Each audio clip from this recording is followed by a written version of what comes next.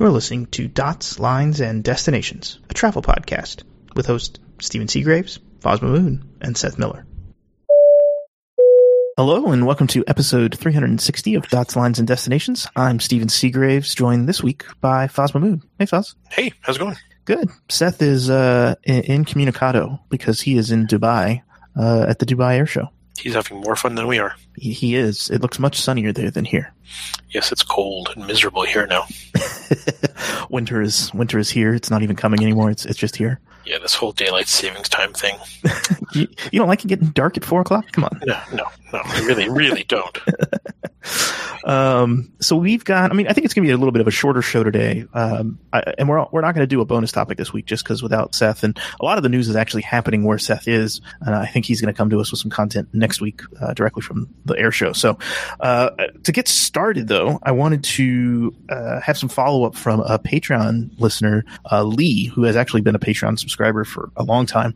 And he posited this as we were talking about some of the high J configs on United, and his question's really around the A220. And do we think that an all J carrier a la BA baby bus transatlantic thing could happen using the A220, especially like on something like Transgods, right? Like his suggestion would be Delta could literally blanket LA with JFK, Burbank, Long Beach, SNA, and with these premium Transcon products. And maybe it's doable, maybe it's not, or they could bring back something like Cincinnati, San Diego that just can't fill a 737 A320 anymore. Cincinnati, San Diego comes and goes. Yeah, but I think his point is that like it's not a super popular route. Like it is kind of in the winter maybe, but not year round. That's fair. For Transcons, I don't think there's enough premium cabin demand. Well, at the current fare levels, yeah. I don't think it can sustain an all J config across the country, right? When you look at United, they've got a couple of wide bodies that run LA and San Francisco, and every seat in the back is full. Yeah. So, could you supplement that? Yeah, but I think the one thing that we've seen from United over the years, right? If you go back 15 years ago, 10 years, 11 years ago maybe, pre-merger, Continental had a bunch of 738s that would fly those routes. United would have a 319 or a 320 once a day. Yeah. You go back to the 90s, United was running 6 to 7 7.5 7.62s out of Newark and 8 or 9 7.62s out of JFK to each of them. But it was always about the back cabin that kept the planes in the air. Yeah. Well, and he continues. He goes, or to follow up about your point about back cabin economics, is the small all J config a dead idea these days? In the future, is the United high J wide body the way forward? He said, funny enough, this reminds me of when pre-merger United used to have that corporate speak that said every international market we service has to be able to sustain a 777 at least part of the year.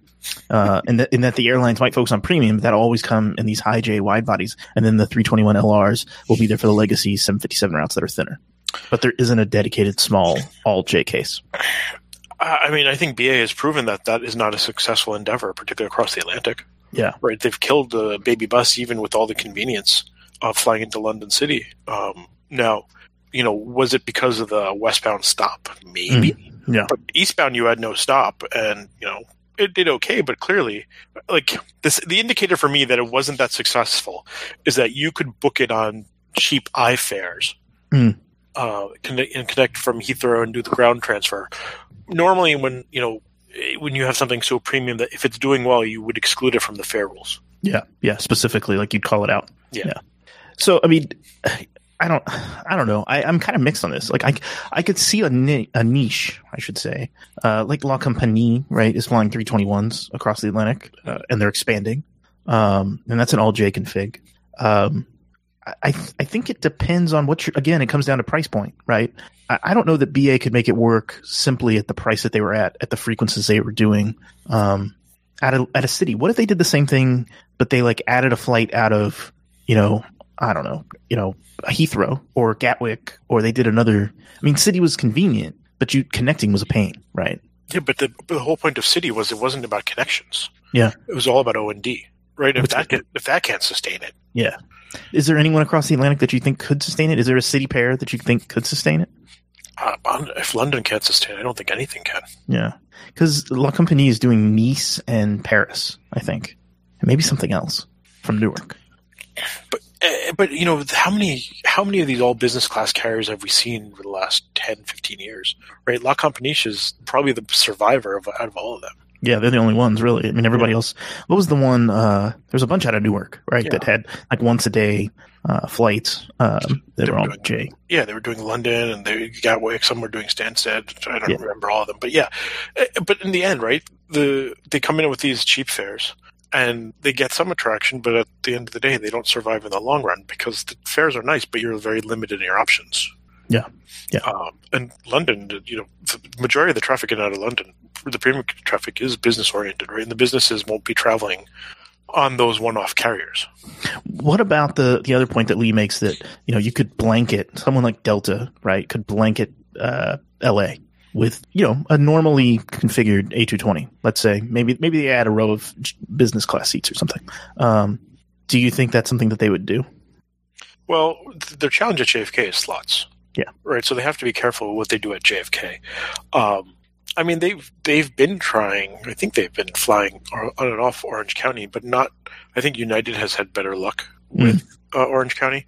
I mean, in eons ago, when it was still Continental, I remember talking to the station manager at Orange County, and he said that the Newark flights only need to be about 35% or so full for them to make money. And that was a 737-700 at the time, 3 of those a day. And it was basically the high revenue tickets were so heavy on that flight, they could send the plane half empty and they'd still be making money. Yeah. Which I'm sure they liked because they didn't have to fill it up as much. Right. I also learned that Orange County has some of the highest landing fees as well. Really? Yeah. Huh. I didn't know that. Yeah. So that, it definitely impacts, that'll impact an airline's choice to fly there. Yeah, I just wonder, I could see Delta making a play at Burbank, right, because of JetBlue having their 2 days, 2 a day to JFK. It would be a dig at them. Long Beach, maybe. I mean, JetBlue's kind of abandoned Long Beach, so that's a good market for them. I would actually say over Orange County. I mean, Orange County is probably a good play just from what you're saying, revenue wise. But I wonder if Ontario would actually be a better play. Well, I think the question I'd ask you is, where are the people coming from or going to all these airports? Yeah. Right? Yeah, so you could make an argument for Burbank, for media types, but most of them would – here's the challenge that you're going to have, right? If you start dropping A220s in all the cities around LA, and LA has lie flat, people are going to opt for the lie flat. Yeah, true. Especially the media types and the ones that are, it's in their contract. Right. Orange County is an outlier because it's more than, it's not that far. But if you're flying out of Burbank, depending on where you live in the basin, it could be a crapshoot to go to either one. Yeah. Long Beach, I mean, it's only 20 minutes from LAX, unless you're in the thick of rush hour. It's not that far. Yeah, true. And I think that's part of the struggle of why Long Beach hasn't done much better. Well, and that's kind of why I was thinking Ontario, because Ontario is a lot more convenient for people in the east side of LA. Have you been to the Ontario airport? No, not in a long time. It is one of the most depressing airports I've ever been to. Why? It's empty. It's basically very barren inside. Half the terminals have been closed for God knows how many years. Oh, so it's Pittsburgh. Got it. It's worse than Pittsburgh. Pittsburgh at least has people. But I mean, is it that because people aren't traveling out of there? I mean, I'm just thinking about traveling out of Ontario. That's a trip, right? If you need to go to LAX, that's what, an hour and a half? I mean, it could be way more, but you could get from there to Orange County in an hour or maybe less, right? And the other, I mean, but where the A220 probably has some options is Palm Springs. That's a good point too.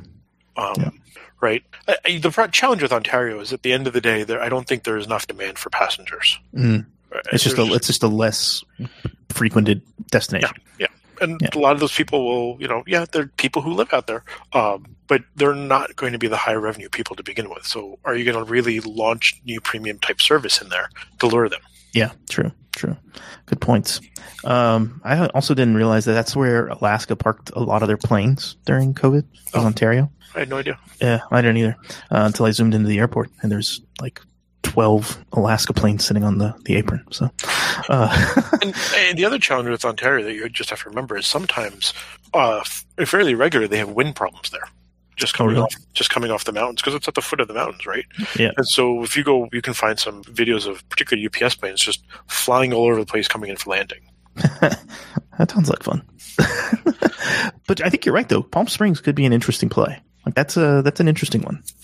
Yeah, but that's far enough from LA where LA is not really an option at that point. Yeah. Yeah, that's a good point.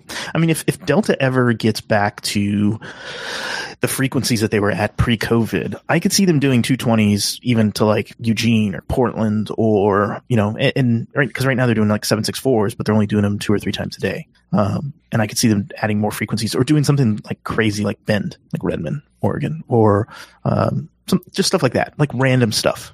Eureka, California. No.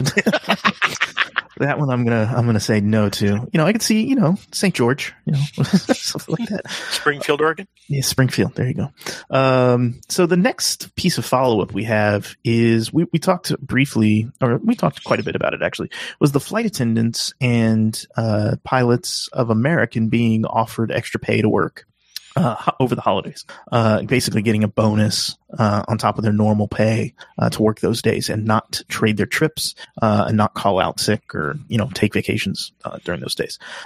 It seems like the flight attendants have actually accepted the pay, like the offer, but the pilots have rejected it. It's an interesting conundrum. Indeed, they have. Well, their whole argument is that they're currently in contract negotiations and they would rather spend the time working on a proposal that is not just a one-off. Okay. It seems like a weird time to, bargain. I don't know. I feel like it weakens your position with the union, or not the union, but with the airline itself. Like they kind of view it as you're trying to stick it to us. Yeah, but the airline doesn't have a choice. True. But I mean, that doesn't mean they have to play ball, right, with negotiations later on. They don't. But the bigger challenge here is now, quite possibly, Americans' operations are going to be in shambles over Thanksgiving and over Christmas. Yeah. Right, and so at the end of the day, the people who ultimately pay are the passengers. Yeah. Right, because AA has a pretty restrictive policy as far as endorsing tickets over. They generally don't. And this isn't something like where AA is going to say, well, our pilots aren't playing ball, or maybe they will. Maybe that's part of their game plan. I don't know. I mean, sure. Okay. So they come out and say our pilots are the issue. They're not playing ball. Then what? Yeah. So what are you going to, like, you've got a family of 5 sitting at a gate waiting to go home. You're going to tell them our pilots didn't show up to work. And did they care? No, I don't think they do. But I'm just thinking of it from the perspective of what's Americans like. Okay, they offer them more. I don't know that that's going to get them anything. You know what I mean? Like, so they offer the pilots more to come in. I don't know that guarantees they get anything. The problem is if you offer the pilots more, then the flight attendants are going to come back and say, we want that deal. Yeah, exactly. I feel like American is between a rock and a hard place on this one. What's the age-old saying? No good deed goes unpunished. Yeah, like, hey, we want to give you extra money, and then here, there's another old saying: "Don't bite the hand that feeds you." But airline unions have not learned that lesson. I mean, it's crappy for passengers, and I don't know that they are going to be able to work this out in the next week and a half or less. Yeah, I mean, yeah. By the time this airs, it'll be less than a week. Yeah. So, And speaking of AA, just some new topics, some new stuff came out today. We're recording this on Monday. AA is actually cutting a bunch of flights out of New York City. I'm going to list it all out really quick, and we can talk about it. So out of JFK, they're cutting Liberia, Costa Rica, Montreal, San Antonio, Texas, San Jose, Costa Rica, Toronto. And then out of LaGuardia, it's a lot more. It's Asheville, North Carolina, Bangor, Maine, Boston, Massachusetts, Charleston, South Carolina, Martha's Vineyard, Myrtle Beach, Nantucket, Orlando, Pensacola, Philadelphia, Portland, Maine, Savannah, Georgia, and Traverse City, Michigan. And a lot of those, it's kind of like a set of rolling changes. Some of those are in the beginning of the year. Some of those are later in the spring, and there's a few in the summer that they're cutting. That's a lot. I mean, it's 13, I think, total. And what do you think about this? I mean, it's kind of wild to me to see so much out of LaGuardia getting cut. Well, I mean, JFK, they've cut their number of destinations by half, it seems like. It's not like they had a lot of destinations they were serving from JFK to begin with. Yeah. LaGuardia, I mean, I'm surprised, but I'm also not surprised. They're just continuing to walk away from New York as a whole, and I think the challenge this will open up is, in their mind, they're probably thinking they can push a lot of this to JetBlue and let them do a lot of the stuff out of the Northeast Alliance, but the DOJ is already sniffing around. Yeah. And this only solidifies the DOJ even more. Yeah, so I mean, the DOJ is saying it's anti-competitive. The partnership between JetBlue and American is anti-competitive, and by cutting routes, they're essentially saying, yeah, it is anti-competitive. That's what they're doing. Because I don't really see JetBlue picking up Bangor, Maine, or Toronto, or Traverse City. Yeah, or even Philadelphia, for that matter. Yeah. Right. I just don't see them picking up these routes. So these are all, like, Bangor is a great example. There's only 2 airlines that fly it. Out of LaGuardia, right? Delta and American. Now you've just cut that by half. And United service out of Newark comes and goes depending on how they feel. I mean, I see what American's trying to do, right? They're trying to feed the flights from their JetBlue partnership, and they're trying to feed the long haul. That's really what they want to do out of JFK, okay. I think. Whoa. But I don't think people realize how much of a pain in the ass that is. Like, you're really going to fly JetBlue for the domestic connection into JFK to then connect over to T8, and I mean, what a cluster! I'd rather gouge my eyes out than do that. And that's when the air train's working. So yeah, I mean, Liberia, Costa Rica, Montreal, San Antonio, San Jose, Costa Rica, and Toronto. Those are probably all destinations that Delta already serves. So why would you pick AA over Delta when you can have a more or less seamless experience at a Delta at JFK? Or really, if you're connecting, why the hell would you go through New York to begin with? True. I mean, Delta's kind of got JFK on lockdown at this point, I'd say. That's from a hub perspective. No, I mean, JetBlue has a sizable operation there too, right? You can't discount that. The AA just keeps giving up more and more of its market share, which is just short-sighted, given that this used to be the home of the company. But yeah. But, like, you talk about long haul, right? So think about LaGuardia, right? Pensacola is long haul out of LaGuardia. That's true. Are they doing that on an E-145? Is that what they were flying that on? I have no idea. I mean, a lot of these were simply, I would say, commuter routes, right? Like Asheville, North Carolina, Bangor, Maine. These are for like the business guys coming in for meetings for the day, and then flying home that evening, or staying, going home the next day. I would not say that Bangor is that. No, I would say Asheville, Savannah, those kind of places. Charleston. Yeah. But it seems odd to me to kill those routes. But you have to remember, a lot of these cities that you're naming, LaGuardia is actually a connection point. Mm. Right? Think about, like, you're in Asheville and you need to go to Boston. Yeah. Right? Like, how do you get there? Yeah. But that's what's surprising about it. Like, JetBlue's not going to pick that up. No, and I mean, it's short-sighted. It's going to cut competition down even more. But I don't think AA cares. Well, they'll care when the DOJ cares. New York is AA's Cleveland, which is amazing, right? Because Cleveland's Cleveland. Cleveland ain't New York. No offense to Clevelanders, but just saying, it's just like Portland's no New York. So yeah, New York is the merged Americans, Cleveland or Memphis, depending on how you want to look at it. So, okay. So does this give, I mean, does American want to move more traffic into Philadelphia, or, have more long haul flights out of Philadelphia? They're looking at Philly as their Northeast hub. I mean, I can't imagine them. They've said that before, but I don't think Philly can handle that much more traffic. Well, and are they really going to give up T8? Like, it's not a great terminal, but it's better than some of the others. Well, I think what they're doing is they're just going to let BA move in there at some point. Yeah. Well, BA will take up, 8 gates. Yeah, I mean, I think they're what I believe is the future of T8 is that it will just be One World. Yeah. Right? They've already been consolidating a number of the One World carriers in there. As they trim more and more of these flights, the ones that aren't there can move in. Yeah. So Finnair, they'll put Iberia, etc. over there. I mean, you remember the pre-merger United joke, right? That all the domestic flights would be express and only United would only fly international? I mean, America's making it come true. Is that what you're saying? Yeah. right? They're just going to get to a point where they're not going to want to fly domestic out of LaGuardia. Or New York, they'll let other people do it, and they'll fly a handful of long haul routes. Yeah. And at some point, they'll probably just hand London over to BA altogether and exit the market, move those planes somewhere else. It's hard to imagine, but yeah. But if you look at the number of flights they have now versus what they had right before the start of the pandemic versus what they had 6-7 years ago, yeah, it was a fraction. True. So, I mean, what does this do with LaGuardia? Right, their amount of gates. They have a large amount of gates at LaGuardia. They now are they giving up the gates and the slots like in this type of thing? Is that how it works? My guess is they're handing them over to their intent is to hand over to JetBlue. I really hope the DOT takes them back. Oh, really? And then redistributes them? Yep. Maybe they'll get lucky and they'll remove the perimeter rule. No. Dang it. Transcon to LaGuardia would be amazing. If they remove the perimeter rule, it kills JFK. That's fine. I'm okay with that. It kills JFK and then makes the ground delays at LaGuardia make Newark look like a field day. Oh, man. So let's talk about some other rumors because there's other rumors going around. So there was a Twitter post by a Brit, Sean, who he monitors basically schedules and slot requests and things.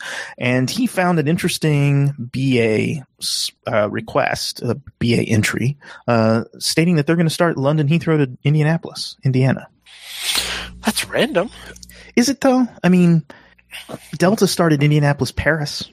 Yeah, but Delta has like a mini hub at Indianapolis. Do they, though? Yeah, the Northwest used to. Yeah, but that's kind of dead. I mean, that's not like Delta's not flying tons of flights to Indianapolis, especially when you've got Detroit right there. Like, yeah, but here's the difference. Indianapolis, Paris was on a 752, wasn't it? It was a 7.6, I believe. Or was it a 7.6? Yeah, Pittsburgh was a 7.52. But BA doesn't have anything that small. Yeah, it'll be a 7.88 probably. Yeah. Is it true? The baby bus is coming back. Yeah, I mean, if they can make it work, great. I just don't know if the demand is there.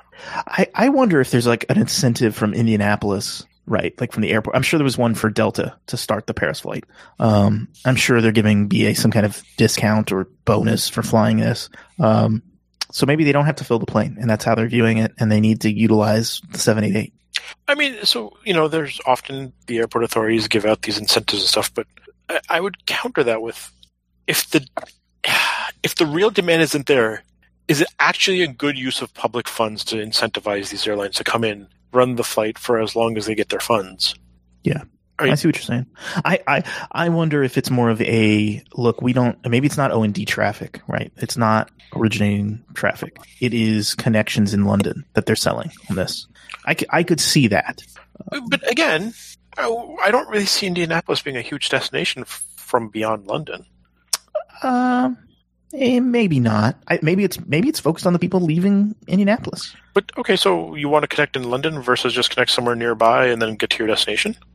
Yeah, true. That's fair. I mean, I think Indianapolis for people though is a convenient airport. I think there's been a large amount of people move to the Midwest from more expensive areas of the country during the pandemic.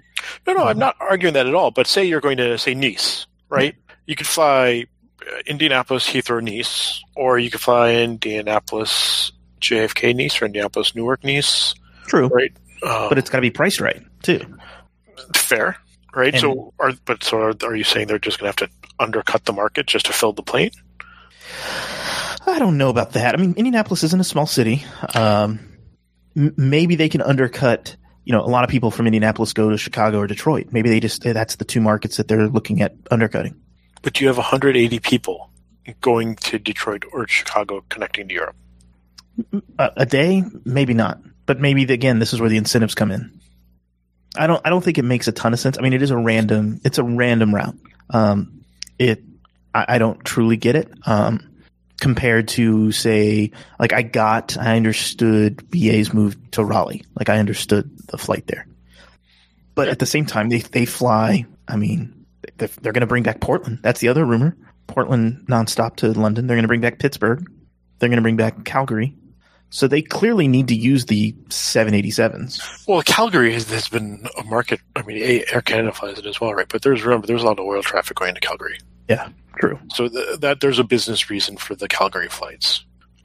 Pittsburgh, it could be very well driven by the Bayer spinoff. I'm blanking on the name, but there's a large Bayer campus right outside of the airport. They spun it off into some other company, but there's a fair bit of European back and forth. Yeah. And to be fair, BA's 788s are only 141 seats. It's not bad. So, I mean, I guess the economics are there, especially if you can sell the premium economy and business class cabins full. I mean, if they can make it work, great. But it's like Charleston. Did Charleston really work? Yeah. Yeah. Or was that fueled by Boeing? Who knows? Right? Even if it's fueled by Boeing, how many people are coming into Charleston to go to Boeing a day? Yeah. Not 140's worth. Yeah, or 3 days a week. Yeah. Yeah. I don't know. I think it's interesting. Definitely on the map of, if we were going to pick a dartboard of where BA is going to fly next, I wouldn't have picked Indianapolis. I think the problem that BA is having is they don't know what to do with their 788s. Yeah. I think that's the real issue. Yeah. I mean, before long, they'll be flying to Manchester, New Hampshire. Do they fly to San Jose? Didn't they have a flight? Yep. At one point? It was a 789. Yeah. So they're able to fill that. I'm surprised they don't do anything in the LA area that's not, LAX.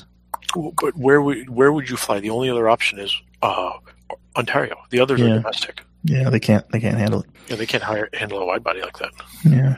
Interesting. I don't know. I mean, if you had a dartboard, where would you put the next BA flight? San Antonio. That I could see, actually. I mean, they started Austin. San Antonio or Jacksonville. Jacksonville. That's a little random. They used to have a call center in Jacksonville. So now we're going to fly there. Like, not only do we answer your calls, we pick you up. No, I mean, like, what other cities of that tier are left, right? Yeah, not many. No. I mean, they do Baltimore already. Yep. You've got Raleigh and Charlotte covered. You've got Charleston covered. I'm just going down the cities, like, right along the East Coast, and you're down to Jacksonville. Sure. You go a little further in. They already do Nashville. They don't do Memphis. I can't see Memphis, though. I don't either. I can't either, but did you see Indianapolis? No. Okay. Do they fly Detroit? They do. Cleveland? Cleveland I could see. Yeah, I don't know. It's an interesting conundrum, right? I mean, they've hit most of the mid-tier cities in the United States. Except for Cleveland, Columbus, and Cincinnati. Yeah. Yeah. Because, I could kind of see Albuquerque maybe, and the only reason being just vacation, like, sun chasers from England, really. But even that, I think, is a stretch. Tucson. Okay, yeah, that's realistic. Far enough away from Phoenix. Yeah. I mean, maybe they'll start service to Honolulu at some point. With an half-empty 788, anything's possible. Well, they can do it with the 789. So the other thing that's going on is that people are kind of reading into this. There was an email that went out a week or two ago from Alaska, and Alaska kind of stated that, hey, look for some future promos. One being that we think the 50% bonus on elite miles is going to extend in next year, and that they're planning on extending status until April of 2022 for people who haven't requalified. And there's a rumor. I mean, someone's kind of taking the words out of context and saying that this means there's going to be a challenge to keep status between January and April of 2022 for Alaska. I think that's It's interesting. I think Alaska's struggled with business travel not returning the way they thought it would. I wonder what United and Delta are going to do, because theirs was more of a challenge for this year, get it done. And United specifically was kind of like, this is your chance. And that was it. Like, they haven't extended anything. So what do you think? I mean, having been through United airports in the last 6 months. They're pretty full, especially Denver. There's no reason they need to do anything. Yeah. And, I've long been a proponent of, reward the people who are actually in the seats, not the people who've been sitting home for the last 18 months. But to be fair, Seattle's full too. And I'm not talking about the Delta gates. I'm talking about the Alaska gates. But is it all leisure travel? Isn't it always from the West Coast? Is there a difference? Is that what you're saying? Yeah, exactly. That's my sarcasm coming out. Well, I mean, I think it was you who was saying, right? It's all these families that are just traveling nonstop. Yeah. Is it still that, or is it business travel? I mean, I've sat next to some people that are traveling for work. Not a lot. A lot of people are traveling for fun. So, I mean, to your point, maybe it's just different markets. But then again, I mean, even United's flights, I feel like, are full of mostly leisure travelers. I mean, I guess it depends on where you're going. Because honestly, the stuff I've seen, it has not been like that. But you're mostly going to the West Coast. You're mostly going to like LA, right? And San Francisco? No, I mean, I've gone to, let's see, where I've gone. I've gone to Atlanta. I've gone to Houston. I've gone to Dallas. Okay, you got to name somewhere that's not in the South. Because, COVID doesn't exist there anymore. So, just saying. LA? San Diego? Yeah, I mean, LA. Like, I could see the LA stuff. Going in and out of LA, I've seen more business travelers than I expected. Yeah. But I'm surprised. I'm actually surprised Alaska is even doing this, honestly. I'm pleasantly surprised, I should say. So, I mean, I think what's happening to Alaska is there's a couple of things that are culminating, right? They, and I'm sure people are going to hate mail us for this, but they've gone to becoming a tier 2 carrier, right? They don't really have any sort of premium product, especially in the markets that demand premium products at this point. Yeah. Right. And they've always, their fares have always been all over the place, right? There's very little consistency in the way they price some things. Yep. And I think these are things that are catching up with them, and they're going to need to address those to move forward, right? Because clearly the market dynamics have changed a lot. And I think your pricing point is spot on. Like, I feel like their pricing is, like kind of like witchcraft a little bit. Like it seems fairly random how things are priced when compared to the competition, right? Like if you take them and you compare them to a Delta fare, they're usually much more expensive, and not even close. Well, and that's because it's just their fare rules are so broken that they don't do a lot of stuff that they show as connections are not really connections. They're end-on-end fares. Yeah. And so you're really buying two different fares that just happen to be on the same ticket. And so you're like, say Newark to San Diego, I'm buying a ticket from Newark to Seattle and then a ticket from Seattle to San Diego. Yeah. And, when everyone else will sell you a connection cheaper often than the nonstop, you've suddenly put yourself at a disadvantage. Yep. They're charging you extra to take the connection almost. Yeah. It's funny because like they really want to be the Seattle carrier, and this idea of people connecting, I don't even know that they like it. Like I feel like it's not, the system isn't built for it. Like just everything they're doing, even their partnership with American at times, I wonder how well thought out it is, because you'll price something on American and it'll be an option that comes up and it'll be 4 times more expensive than you just go to AA.com and price it there. And it's because they're pricing it as a full Y fare, like a full, refundable economy ticket on American. And I would think their integration would be better than that, right? Like they should have visibility into American's actual availability. They both use Sabre for bloody sake. I know. So, but I mean, if you remember way back when, Continental had this problem with the nonstops versus the connections. True. And it took a lot of lobbying from the community for them to understand what the hell we were talking about. But when someone finally got it, they got it and fixed it. Yeah. No, good points. So tell me about the old Continental credit card dying. They're finally killing it. Did you get a notice that you should tread your card or what? They're sending me a new. So I had I don't even know, what was it called? The Presidential Plus card, which was then converted into, you could have kept, then it was converted into some United Club card, which I don't think they ever actually offered applications, but it was, or they briefly offered applications. But the nice thing was it was a $3.95 annual fee. Yeah. So it was cheaper than the current card. And the other nice thing that I liked was it was a MasterCard, because pretty much all my other cards are Visas and I don't really have many MasterCards. And I guess about a month ago, they sent me a letter saying we're getting rid of this card, we're setting a new one, and we're converting it to the Infinite card, I think. So now the fee's gone up, and it goes from being a MasterCard to a Visa.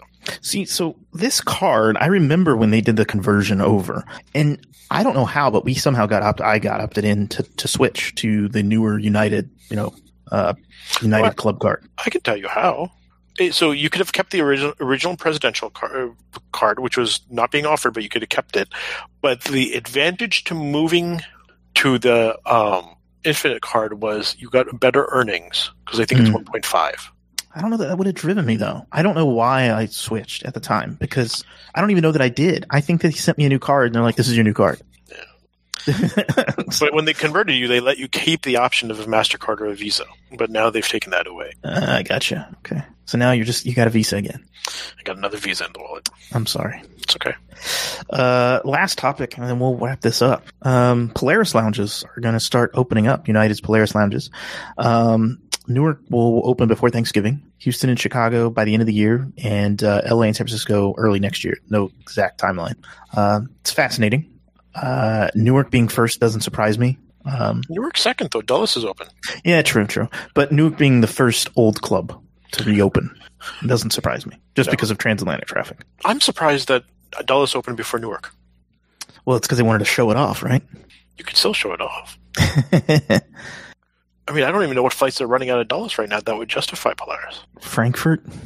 Maybe a London flight? Frankfurt, London. They might be running Paris. I can't remember. Yeah, Munich. I know they're running Munich. Okay. So there's a few. Not a ton, but there's a few.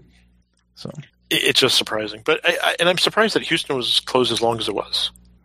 But why, though? I mean, they're not running a ton out of there either. London, that's it. I mean, some South America stuff. Yeah, but I thought the Brazil flights were still right. The Brazil flights are still there. Yeah, but I mean, they're empty. Fair. I mean, I don't know. I mean, Lima's still running, Santiago's still running, but they're not very full. I've kind of looked at them just because the fares have been okay lately. But I don't think anything's been that full. Yeah, true. But all this to say, I mean, Americans kind of laid out an exact set of dates, right, of when their clubs are going to reopen. So I think that's great. But they won't have flights flights anymore. But they'll have clubs. So great. True. I think I'd opt for the flights over the clubs personally. I can actually get to where I'm going. I really don't want to spend all day in the club. Thank you very much. Yeah. So JFK reopened, flagship first dining in September. Los Angeles will open sometime this fall. DFW flagship will reopen sometime this fall, and Chicago flagship will reopen sometime this fall. So, yeah, interesting. A lot of interesting things happening. All this while Europe is reopening and kind of closing at the same time. So, and Delta still doesn't have a premium lounge. Yeah, and they still don't serve, hot food on most of their flights. Ugh. No, I'm saying because of COVID. Like, they still haven't gone back to, serving meals. Who? Delta or everyone? Delta. Oh. I think it's less about COVID and just a way to save money. Yeah, well, true. You can just blame it on COVID. You blame everything on COVID these days. Yeah, exactly. Anything else you want to talk about? I think that's all I got, my friend. Yeah. So to our listeners, thanks for tuning in. Leave us a comment. If you're like Lee and you want to have us talk about a topic, leave us a long post. If you're not a Patreon subscriber and you want to become one, you can do that. We'd love to have you support us. But yeah, thanks for listening, and we'll talk to you later. Bye-bye. Take care.